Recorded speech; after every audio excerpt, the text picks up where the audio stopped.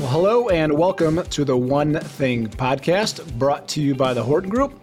We're at the Horton Group. We specialize in insurance, employee benefits, and risk advisory. And I'm your host, Jason Helfert. We are excited today to have as a guest President and CEO of INARF, John Barth. How are you, John? I'm doing great, Jason. Thanks for having me on. Well, good.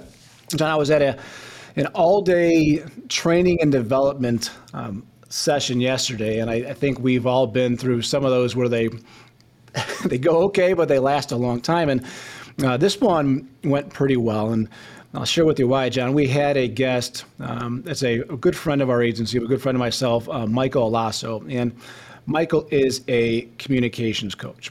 And what Michael does is helps us as leaders, it could be a nonprofit, for-profit, even parents, brothers, sisters, whatever it may be, learn to communicate better with each other. Because we all know if you can't communicate with people, you're going to have a hard time doing anything probably really well in this world, personally or professionally. And we were going around the room and we were sharing with Michael goals and expectations we have on a personal or professional level. And people kept saying, I just want to hit this revenue number, or I just want to do this, or I just want to do this. And he stopped the group and he said, team, why do we keep saying just? Like, why just? I mean, I get it. You want to just reach more people or just, hire more employees or be just a better employer of choice. But what's with the self-limiting belief? He said, what we should do is eliminate just from our vocabulary when it comes to our own personal and professional development. And on the way home, John, I had time to reflect on that, and it made me think of the nonprofit community.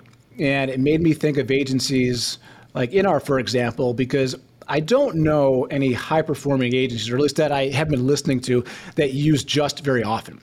What they do is tend to shatter our expectations. Like you don't want to just be a good agency for your members. You don't want to just be good for, your constituents, which is important. But I always thought it interesting, the nonprofits seem to do a much better job of shattering expectations from my experience. And so, John, for the people that maybe are listening to that aren't familiar with INARF, maybe they're from Wisconsin or Iowa or Michigan or Illinois, they don't know you as much. How did you and your agency get to where you are today? Because my guess is you didn't do it by just saying just all the time. I think that's a really great way of phrasing it. And I think that people do put qualifiers in their language a lot about achieving something, whether it's just or some other component of a phrase that minimizes what they're trying to do when in fact they're trying to do something pretty dramatic. And you gave a few examples there, and hitting sales targets or whatever it may be. But for us, we're often hitting the ball as far as we possibly can because our membership needs us to. Like their expectations of us are very high, and it's because the people we serve, the people our members serve, people with intellectual and developmental disabilities, have high needs. And so the members that we serve need us to hit the ball out of the park every time to make sure they have the resources they need to be successful. And a great example of that is in the 21 session of the Indiana General Assembly, we were able to get a 14% increase in the rates paid for certain services. And the intent there to get that money to our members wasn't for margin. It wasn't for anything other than to pass those dollars through and pay for the direct service providers that our members employ to serve people with disabilities. And we couldn't fail in that instance because of the cratering of the employment market, among other things. We had to have those resources to ensure the services and supports were being delivered. So I think your point is right. The nonprofit sector, nonprofit doesn't mean lower expectations. Nonprofit means you're mission oriented. And so if anything, there's higher expectations because the outcome of your work is benefiting people who most need it. No, I completely agree. And John, how did you rise to president and CEO of the agency itself? Well, I've been working in and around the Indiana Medicaid program for well over 20 years now. I Spent time working directly for the agency, for the Office of Medicaid Policy and Planning, running the managed care division, and starting big programs that now serve the majority of eligibles for Medicaid in Indiana. I spent time working for a large for-profit Medicaid health plan called Centene for 12 years, being COO there. And eventually got to the point where I really wanted to spend more time, almost in alignment with your question earlier, in the nonprofit sector, because that's where it seems to me there's the opportunity to more directly and impactfully serve people who most need the benefits of low-income healthcare and publicly supported healthcare, which is a mission for me in life. And so having the opportunity to do that was what I was seeking, especially in the nonprofit realm. And things just aligned perfectly to have the opportunity to come here and take my past experience and apply it at INARF. Well, good. Well, we are glad to have your leadership, and so is the community at large. And you mentioned that one of the things that INARF has been, charged with, either by your membership or your own personal ambition, was to, work on the rate structure, the rate reimbursements. And you mentioned 14%, which is phenomenal. What are some of the other projects right now that INARF is working on that you want people to know about? So there's a number of things. We're in a very unique time in that the American Rescue Plan Act, APRA, has put opportunities on the table that are transformative and historic in nature. Opportunities to invest in the industry and in services and supports to people with disabilities that we have dreamt of but never had the resources to do. So we have been spending a lot of time working closely with Indiana regulators to propose ideas for how to best spend those dollars. Okay. And there's two sides to that coin. The first is just direct relief, because the impact of the pandemic has been significant on our members, as you can imagine, and what they need to do day in and day out, plus the height of the lockdown, the need for them to invest in technology and PPE, among other things. So that happened. We're happy with that additional support for our industry in form of direct grant process that the state did in consultation with us. But now we're moving into another phase, and that phase is really, how do you use these APRA resources to advance the industry and really think about opportunities to best serve individuals with disabilities and their families? And so what we've been working with regulators on more recently has to do, there's two components. One especially is employment of people with disabilities and what innovation opportunities are there. But also, and one of the biggest issues that we face as an industry is attracting and retaining those direct service providers I mentioned earlier, DSPs, and how can our industry be more thoughtful, creative, forward-thinking in a way that really makes a career path in a environment and an industry that those potential employees would want to commit to for the long term. Okay. Well, transformative and historic are very light words. And so I think right. And I think that's but I love hearing that, because it's something that you believe, and you believe in its purpose and its mission and its ability to reach individuals on a personal level. And I love that. And you mentioned innovation. And so Henry Ford once said, if I ask the general public what they want, they would say, I want a faster horse, right? And so that wouldn't have been true innovation. And so when you say innovation, is this innovation, mentioned some of the public, is this more around the social enterprise angle, or what type of innovation, John, are you referring to here? So let's think about it in two ways. In using those two examples that I just cited, one is employment of people with disabilities, and the second is attracting and retaining employees for the industry to be able to deliver those services, right? So on the employment of people with disabilities, the state, in conjunction with us, has been thinking hard about, all right, what does the future look like? Because this situation where we are currently, where we have people with disabilities who are an untapped resource to be more involved in the employment market, right? Folks who have historically been marginalized and have had a very high unemployment rate, upwards of 70% and even higher. I've seen numbers. But now we have a situation where employers are screaming for opportunity to hire people and to retain them. So part of what is coming up with these APRA dollars is the state of Indiana putting forward a grant program oriented around what they're calling innovation grants. And those innovation grants are the way I'm describing it is anything you've ever, as an agency serving people with disabilities, you've probably had great ideas for years, but you've never had the resources to do them. Now is the time when the state is going to put out these grant opportunities via the APRA allotment to take the time and really invest in those things. So there's all kinds of ways that members of our association are thinking about going. But let me give you an example. There's a member of ours called Opportunity Enterprises up in the northwestern part of Indiana.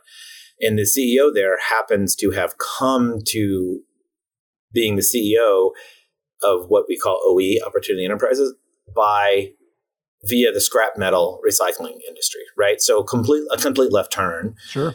But that also gives him insight and perspective that is not widely available in our industry. And so what he has done is started to really think hard about, okay, what are the opportunities to blend these two worlds? And so he has been talking to his former colleagues and saying, you have a high need for employees. I have people who want to work, but who have been denied that opportunity. Let's rethink what the job is that you have and how it's done so we can apply the high level of interest of the folks he serves with disabilities to alleviate your staffing needs and do some positive work by ensuring that people with disabilities have access to jobs they've never had access to before, right? Sure. And so, in fact, he is presenting this concept all around the country at Scrap Industry Association conferences. So that's what I mean. What left turn opportunity or what unexpected opportunity, what thing has our agencies wanted to do but didn't have the resources? So that's already happening based on his existing relationships. But now the state will be putting out grant opportunities to really just pursue those ideas left and right. So another quick example is this is something that's been tried before, but not so much in Indiana. One of our members are considering seeking a grant to how can you have a ongoing training opportunity for people with disabilities and meet a community need in the community where they are, where there's no cafes, there's no place, there's no community third space, there's no opportunity for people to come together and meet because for a variety of reasons. And so they want to launch a cafe that would be a training site for folks they serve, but also meet the needs of the community. So there's lots of opportunities out there. Mm-hmm. And so we're looking forward to seeing now that this money will be available, does that unlock unique creative thoughts that haven't had the opportunity to flourish in the past? Yeah. Now, the other component is employment of DSPs for our agencies. They need to employ direct service providers, DSPs, to be able to do this work, right? You can't execute on this vision unless you have the employees. And so there's some, because of the cratering of the employment market, we at INARF have had the opportunity to work with something called CICP, which is the Central Indiana Corporate Partnership, which is a coming together of all the Central Indiana large employers like the Lillys and Cummins of the world. But they fund a entity within Central Indiana Corporate Partnership, or CICP, to work to alleviate their own staffing problems. But they're also worried about what happens to a large group of people who graduate high school, but because of the cratering of the employment market, they've never gotten tuned into an industry or the industry they historically, maybe their family always worked for Chrysler and now Chrysler's gone. How do you tune them in and get them connected to an industry? And they are working with us to say, okay, there's a large degree of Central Indiana high school graduates who have never tuned into an industry. We think what you offer, our industry, the industry of people serving people with disabilities, can be a match because we can provide a mission and a clear opportunity for folks who want to do that kind of work. And B, if they work with us and create a career path that we can sell to these employees, we can retain them for the long term and in this churning that's happening out there in the employment market. So we're in the middle, really just kicking off working with Central Indiana Corporate Partnership on that now. But that's the other side of the coin, right? You can't do the innovation unless you have the employees. And so from an INARF perspective, we're trying to work at this higher level to think through what can we do to make this pipeline of employees more consistent and more tuned in to sticking with our members for the long term. Yeah, that's fascinating. I think in a way, you're almost changing or recreating or putting a twist on the role of a DSP. Right?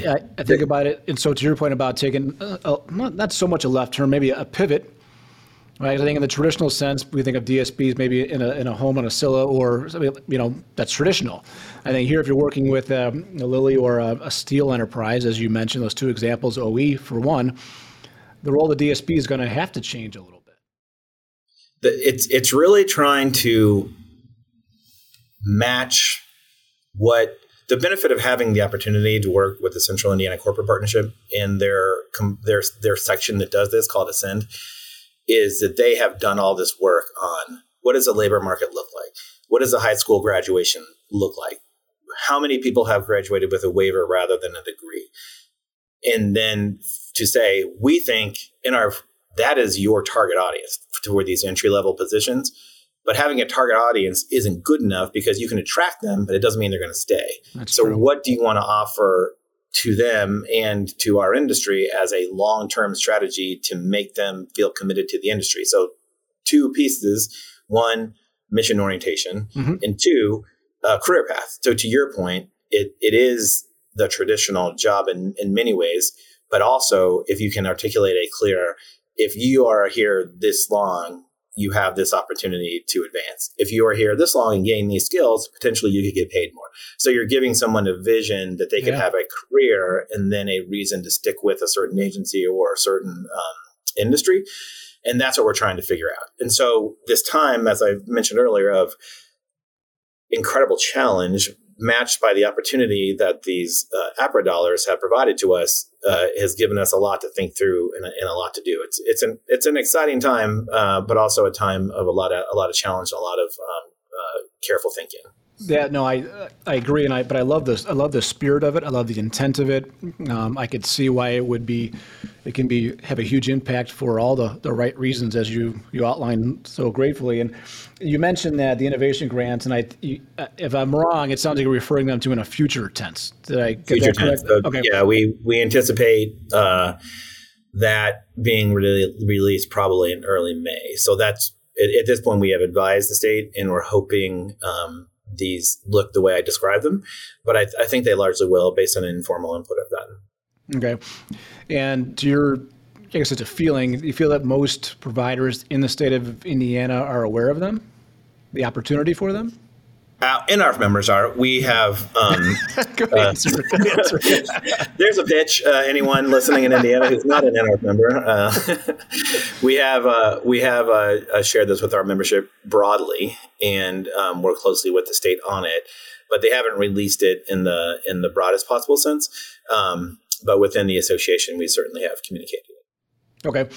Yeah, and so I think it's a good question. I brought it up, and so for those agencies out there or providers of other services to the community at large, how does somebody get in touch with INARF if they wanted to become a member?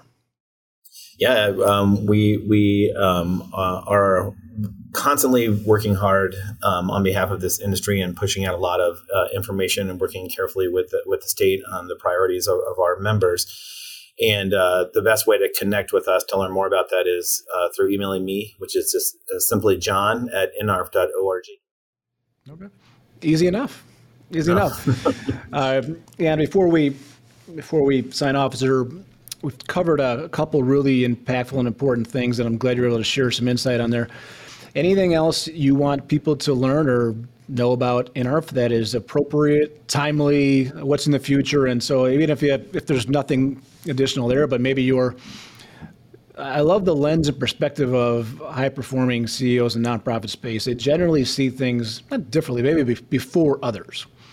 And so if you're a prognosticator or, future vision guy, what are you seeing out there? I think the opportunity, as I mentioned, this sort of unprecedented investment in our industry and in people with disabilities from the state via the APRA dollars is so unique, and it's such a rare opportunity that one of the things we're trying to do the best job we can of is taking a partnership orientation towards.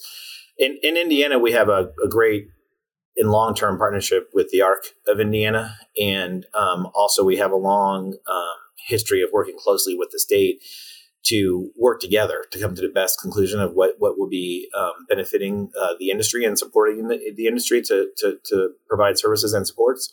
And so I think having these partnerships and aligning around achieving these goals, and employment's the example we've been using today, but there's so many silos in government-supported healthcare that this moment in time is giving us this unique opportunity to really have everybody pulling from the same end of the rope. So from a regulatory perspective, from a family advocacy perspective, from a provider advocacy perspective, everyone being on the same page with the overall goal of employment and thinking about employment in new and different ways is really unique. And those partnerships are really being strengthened. And I'm hopeful that through these innovation grants, that basis will really help us do some pretty neat things going forward. Okay. Well, it certainly sounds like there's a good plan in place, and I think the state of Indiana can be confident with leaders like you at the helm. I think we got a pretty good chance of making some really good things happen. So, John, I wanted to say thank you for sharing your time with us this morning. I know it's important. Thank you for sharing your insight and advice to the community at large. Appreciate your leadership. And so on behalf of the Horton Group, I'm Jason Helfert saying thank you, everybody, for tuning in to the One Thing podcast.